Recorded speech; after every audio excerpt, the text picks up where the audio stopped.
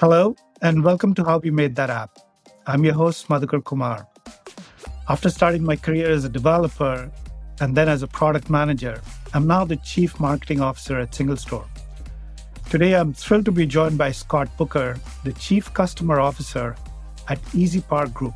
Scott is an expert tech executive and has worked at Expedia Group for Hotels.com and CEO at HealthGrades.com, helping customers' experience improve with the power of AI and, of course, a lot of human power as well. Welcome, Scott. Thank you very much, Madhukar. Let me start with a question that I get asked quite a lot. Scott, how do you pronounce your name? Scott Booker. Got it. You've been at Hotels.com, the health industry at Health Grades, and even for retired living as well, and now at EasyPark. What drives you in the service space? Tell us a little bit about your history and your journey, where you started and where you are right now. So right out of undergrad, I went to work for Accenture as a developer. So you and I have a very common background, actually. I worked for a team that created large-scale CRM solutions for hotels and casinos. So I don't know if you've ever been to a casino and used one of those cards to track your play and then get comps off that. That basically was conceptualized by my team at Accenture way back when, and now all of them have it. So very early on, learned to aggregate customer information and use that information to reward and to improve customer service and things of that nature. Fast forward, I've been in two-sided marketplaces online now for about 20 years, and I absolutely love it. I guess kind of fell into it. Maybe when I went to hotels.com in the beginning, and just love the aspect of having that supply and demand, having different needs, and then trying to find a win-win solution of that of those needs in the middle, and using technology to make that possible. So it's been something that drives me since I began in this space, and honestly, the same problems exist across multiple industries when you talk about two-sided marketplaces. So I've crossed travel, healthcare, now parking, multiple different industries, and the same problems exist. So kind of pride myself of being a problem solver. So it's been a fun kind of ride. Speaking of parking, Scott, tell us a little bit about what is EasyPark and how do people use it? Yeah, so EasyPark actually was created and started as a company in Stockholm, Sweden in 2001. Originally, the founding fathers, if you will, tried to create a call-in telephone service for parking. And so you call the line and gave your license plate and credit card and so forth. You pay for parking that way. Shortly thereafter, mobile and mobile apps took off. And so they kind of transitioned or shifted to try to find a product market fit in mobile payment part for parking. And so as they transitioned to that, it sort of really identified an opportunity to make paying for parking so much easier. If you think about going down to downtown to a meeting or what have you, and you try to find a parking spot, well, the first thing you do is, okay, how do I pay for this? Let me see if I've got change in my pocket. Where's the pay and display machine so I can go put my coins in? And I pay for 2 hours, whether I need it or not. Maybe I only need an hour, but I still got to pay for 2 hours. I go to my meeting and 2 hours goes by really quickly. And now I got to figure out how to go pay, find more coins to put into the machine and extend my time. So it's a really not a very good user experience. And so these guys that founded the company created this opportunity to make it so much easier just through an app. And so you download an app, you put in your license plate for whatever car or cars that you park with, put in a credit card. And so anytime you go to park, you just use the app. You don't have to look for a pay and display. And if you run up against your 2-hour limit, you just extend your time. And so we have really expanded into now Europe, UK, US. We've bought a couple of companies and been growing both organically and through acquisition. And so we're known as EasyPark in Europe, Ringo in the UK, And in the US, it's Park Mobile. And so our whole mission is to make cities more livable. You wouldn't believe what happens with cities trying to reduce congestion and manage these parking spots. In fact, it goes all the way back to the early 1900s when cars started proliferating around the world, especially in the U.S. A lot of these cities and government institutes put in regulations for the number of parking spots that had to accompany any development. And so there's actually, I think, 2 billion parking spots in the U.S. Most of them at any one point in time are unoccupied, except for in the city center where they're over occupied. And so our role as a company is to try to reduce that congestion, to help the consumer make it easier, help the city better manage their parking inventory and improve that flow of traffic and make cities more livable that way. So at any given point of time, are you able to look at how many parking spots are taken and how many are empty in real time? Yeah, so we have a product that allows us to do basically a mapping of a city and the parking inventory that they have. And we monitor that to see what the occupancy is at any one point in time. You can imagine at a city centered in the middle of a Monday through Friday business day, that occupancy changes throughout the day and throughout the week for that matter. So we offer that product to our operators, mostly cities, so they can understand the traffic flow and how they can manipulate or change that to make it easier and better for their citizens. Incidentally, that's one of the superpowers I asked for, the ability to find out which parking spots are available before I drive in. But speaking of the name EasyPark, how did that name come about? Was Impossible to Park already taken? Yeah. No, I think the original guys were looking for something that really spoke to and was a good example of what we were trying to do as a product, and making it easy was a large part of what we're trying to do. You see it in our reviews, you see it in the feedback we get through customer care and so forth, that we make it so much easier for people to do what they need to do in terms of parking. So we sort of gravitated in that direction. Now, again, we have multiple brands now, so we're actually in the process of kind of evaluating how do we move forward with those brands we're in the regions that we're operating in.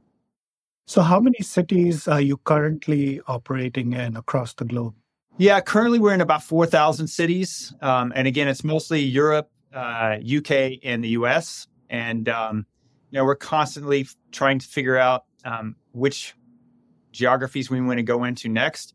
And this, I'm sure from your background, it's there's always 1,000 things we could work on, particularly as a product and technology organization. And strategy for me is as much about what you say no to as what you say yes to. So we do try to stay focused, and we want to do really well in Europe, UK, and the US for now. And then over time, we think this is a worldwide business, and eventually we'd like to go into some new geographies, and we'll see how that kind of progresses. I can imagine that it's it is dealing the app with a lot of real-time data coming in at a very high speed. And do you have some sort of a data strategy or some sort of a strategy to have real-time information? Or are you okay if the analytics comes in much later? No, that's actually one of the things that I think, I'd like to say I'm putting a large emphasis on. I've been with the company since April of this year. And again, in my experience with two-sided marketplaces, data and the analytics of that data is incredibly important to make that two-sided marketplace work the way it should and be as efficient as possible. So we've actually elevated our focus on the platform around data to support all of our business and our customers for that matter. And the use of that data, how to develop insights for that, which, should drive everything we do. We're really putting a focus and emphasis on that. So yeah, that's a big part of our focus and how we move that forward. And it looks like you might have a lot of very useful data about traffic and occupancy and, times of the day and so on. Have you considered sharing it with city planners on what would be a better idea for a better parking and improve people's quality of life in general? We do. We absolutely believe that this is a big part of how to manage this inventory, if you will. Again, there's a lot of parking spaces out there. Many city operators don't know how many they have. They don't manage it that way. They essentially just have people walking around the streets looking for meters to see if they've run out of time. So we have a parking data as a service type of product that we offer to cities, which again maps and aggregates that information about their parking inventory and occupancy throughout the day and week, and we give them insights to help them better manage that. What we're trying to do is reduce that flow and congestion that happens on a regular basis in cities, so that they can focus on using their investment dollars and so forth to make their cities more livable, more usable for the citizens. And so part of that is really understanding, using that data, what's happening on an hourly basis, on a daily basis, and a weekly basis. So based on your response, I really have a lot of you've really awakened my curiosity here. Few questions about that data. And if you cannot share the details, that's fine as well. But based on what you have seen, which city is probably the worst in terms of parking availability? Oh, I don't know if I could give you a specific city from that standpoint. They all, to be honest, they're very similar, and they're, I would say, infancy with regards to how to manage this process. I mean, they have typically thought of it more from a enforcement perspective, and that's part of us. We want to change that narrative. Of course, it's unnecessary to pay for parking when there's limited availability in a downtown city core. And so we want to make it easier for both sides to be able to make that transaction simple, if you will. And so the infancy of how cities manage it are pretty similar across the board. In other words, it's not very sophisticated. So obviously you would have seen some trends around the data that you see. For example, during the pandemic, I'm sure the data was very different versus maybe what it is now. One question I have is, when I look at offices, they're mostly empty, at least in the Bay Area where we live. But when we go out, the traffic is back to its normal or worse than what it was pre-pandemic. The restaurants are full. And of course, the airports are busy as well. So where is everybody going, Scott?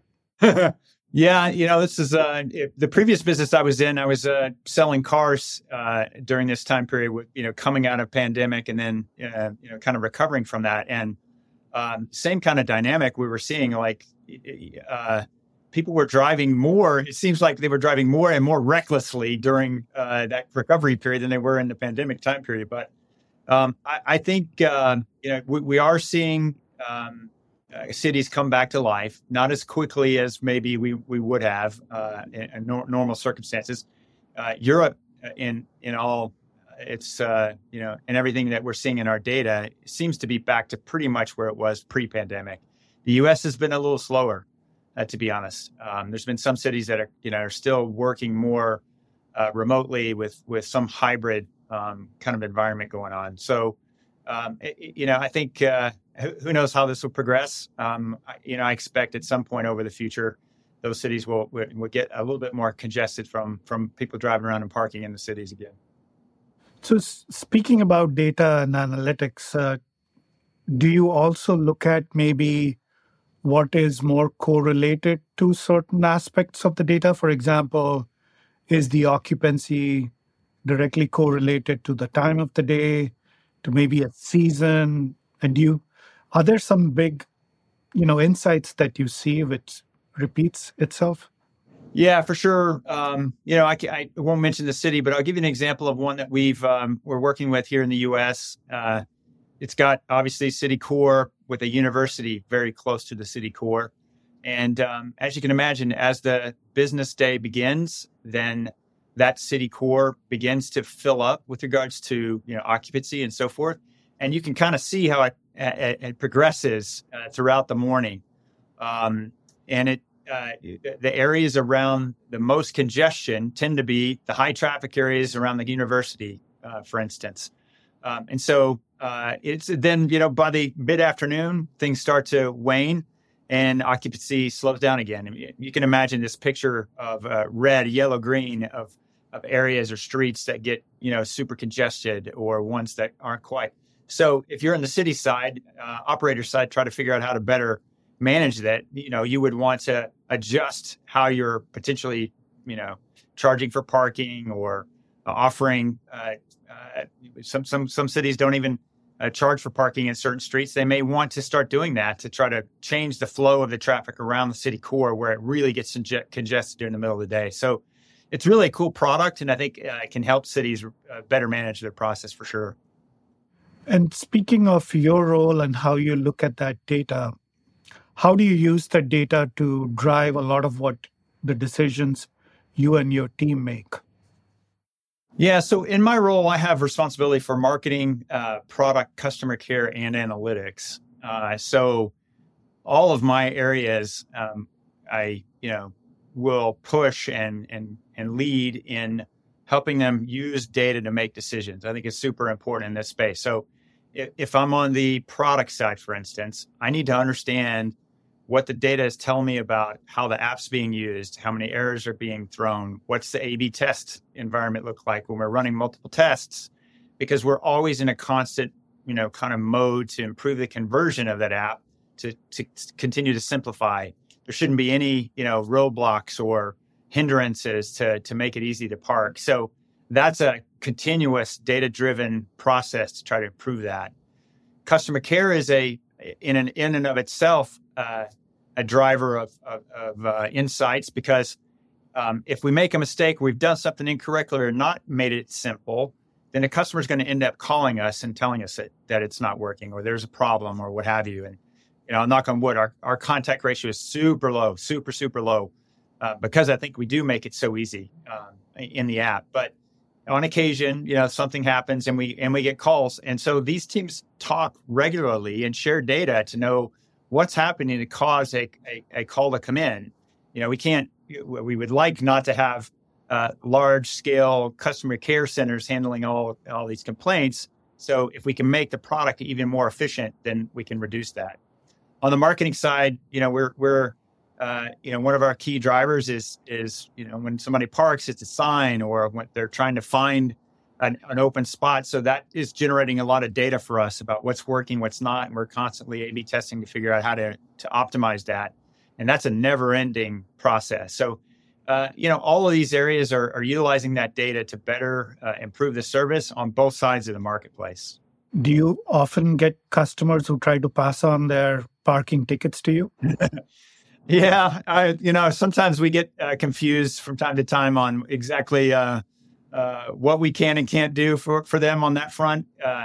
But we do have call centers in case there are issues. We do try to handle things for them and redirect them when it's something that we can't, that's out of our control. But if it's something that we've done or we've caused, then we will take care of it. And speaking of the data in general, do you have one pool of data where you use it for all analytics and as well as real-time, customer success or customer support issues? Or are they in different places? How do you think about data in general when so much of it is happening in real time, and then there's a lot of it that's sitting that has happened in the past, and try to bring the two together? Yeah. So again, not unlike any other business where you have data being generated from multiple systems that have different functions. So I have a call center function that has its own tool with its own data. I have A/B tests and analytics around the app that are being generated all the time. So on and so forth. We then try to we pull all that information together and source it on one huge lake, if you will, and then we develop analytics capabilities off of that. And we do, there's no way we would have enough analysts to handle everything. So we try to democratize that data in a way that people can access it and use it to their own heart's desire. So we have reporting capabilities that do the basics for us. And then when it comes to something a little more tedious, that's where you might get a pure data analyst or a data science person to get involved to understand the details. And speaking of, that's kind of what we have been trying to do as well. That was the background for my question. A lot of our customers at Single Store, they bring in that real-time data with the vast corpus of data, which is analytical based. And then if you combine the two, you're able to make decisions in real time to offer promotions, for example. So that was going to be my next question. Let's say I am using EasyPark. I'm an existing customer. If I go towards a parking garage, does the app tell me automatically go to this place and there is an empty spot, or hey, there's a quick offer here. If you just go to the next parking spot, there's a 20% discount and it's for longer time. Are there some promotions that happen because of the real-time data and analytics as well? Yeah, so the app has the capability to help you find open spots. We don't typically have to do a bunch of promotions to drive activity. Typically, when it comes to parking, people already have a destination in mind, or an event in mind, or a meeting in mind that they have to attend. And a lot of decisions happen along the way or when they arrive at that destination. And there's a lot of factors that go into it. Availability, closeness to my event, weather, if I'm late or not, if I have plenty of time, and safety and security. So on all those factors, those are areas that we can explore from a product perspective to continue to evolve the simpleness, the ease of use, the product market fit, if you will. And then at the product level, in terms of AI, how are you using AI? Are you looking at using AI? And by that, I specifically mean generative AI, which includes large language models. Are you thinking about using it, or are you already using it with your data? Yeah, so I would say we're kind of early stage on that front. We're exploring how best to utilize that. It's almost a weekly conversation right now about how best to introduce and utilize it. We have a couple of areas that we think make sense for us. Certainly pulling together a lot of that data we've talked about with regards to the ongoing occupancy and so forth around the city. That's a rich area. Customer service and how do we answer questions and respond to customers from that standpoint. That's another area that we could do. Remember, we're in multiple countries too, so the whole language, culture, translation, all that stuff. There's opportunities around AI and that we can utilize technology to better respond and so forth. So I would say we're kind of early stage on that front, but it's something that's on our mind almost weekly. And what's the vision or the next big phase of EasyPark? Are you looking at going to additional new cities, maybe go to Mars and colonize and start taking control over some of the parking spaces? Is it new vehicles? What will happen when automatically driven vehicles find spot on their own? Have you thought about where the world would be for EasyPark in the next 2 to 5 years? I believe that this offering that we have is a worldwide opportunity for us. It's for those cities that are offering paid parking, and many don't. But when they do, it's very clunky. And so because we've created an app to handle the payment and the process around that, it's so easy and simple that I think we can continue to look at how we grow geographically around the world.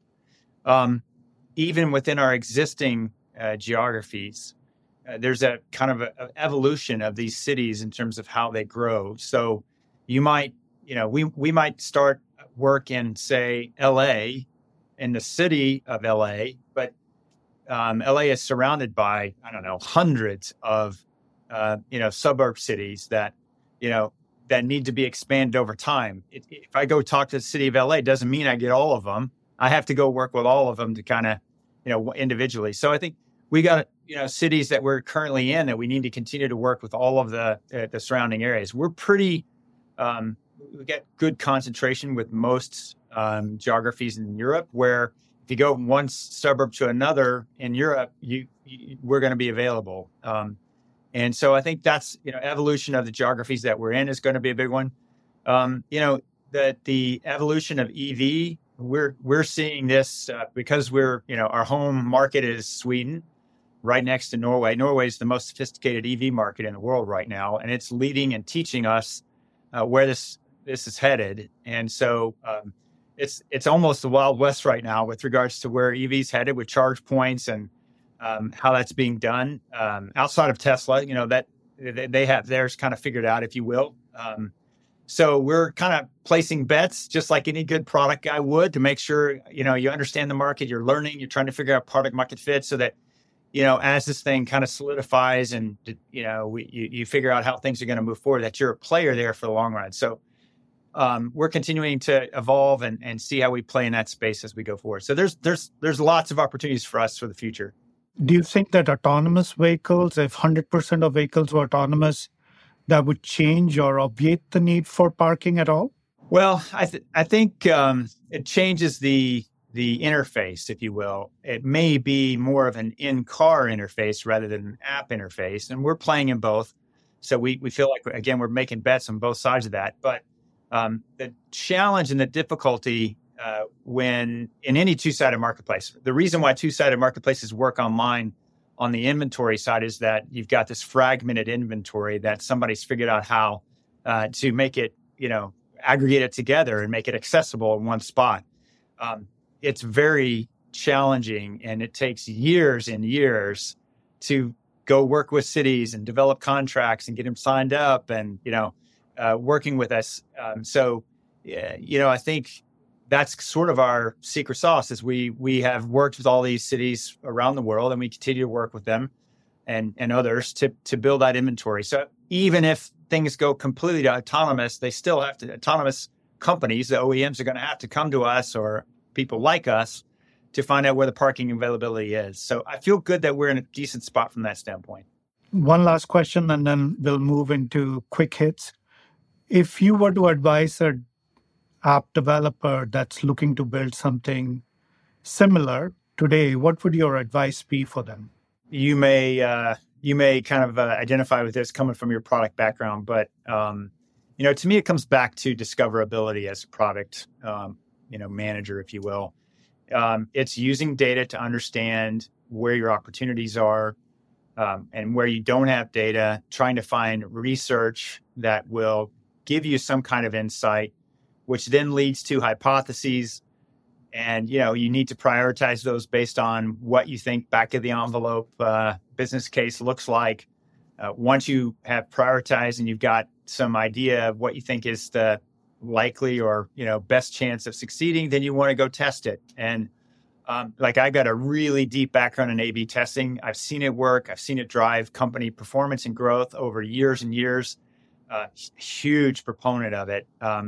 Why go and waste millions of dollars on something that might work when you can prove that it works over time in micro levels and then build up from there? So, that whole idea of taking your hypotheses, A/B testing, refining till you find that product market fit. That's to me how it should work and how you should think about it. All right, let's go to the quick hits section where we just have 3 questions and try to answer it without thinking. First one, how do you explain your job to someone who's not in technology? Like, for example, to your parents or to your close people that you love or who are your friends, and they know nothing about either parking or technology?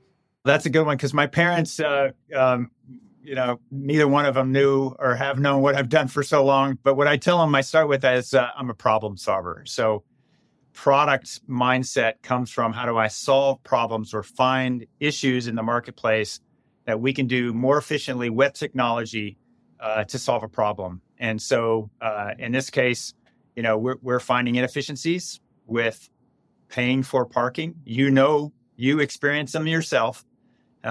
See how much easier it is to do it through a mobile app than it is through, a manual process. So that's how I explain it. What app do you use the most every day besides, of course, EasyPark? Yeah, so it's probably 2 on the top of my list. I don't do traditional news per se. I probably have become a consumer of snippets probably more like most people these days. So Twitter or X is still pretty high on my list, just to catch the quick news of the day. And I'm a pretty avid Spotify user on a regular basis as well. So those two are probably high on my list. Last question. What do you do outside of work? Well, I work a lot. This is a global business, so I'm traveling almost weekly, pretty much weekly. I'm going to spend, at least a week, a month in Europe. And, we have our main office in the U.S. is in Atlanta, and I live in Dallas. So I'm flying around a lot. But to that, point, the only way that I sort of decompress and make sure I'm taking care of my physical health and having that balance is through working out. So, I spend a lot of time in the gym. It clears my head. It's a way for me to sort of decompress, and I get a lot of good ideas when I'm doing that. So that's what I do. Very good. Thanks so much, Scott, for being with us on this episode. Really appreciate this. And should users be able to just go download EasyPark on either App Store on the iPhone or the other one? Yeah. So if you're in Europe, look for EasyPark. If you're in the UK, look for Ringo. And if you're in the US, look for Park Mobile. Very good. Thanks again, Scott. Thank you.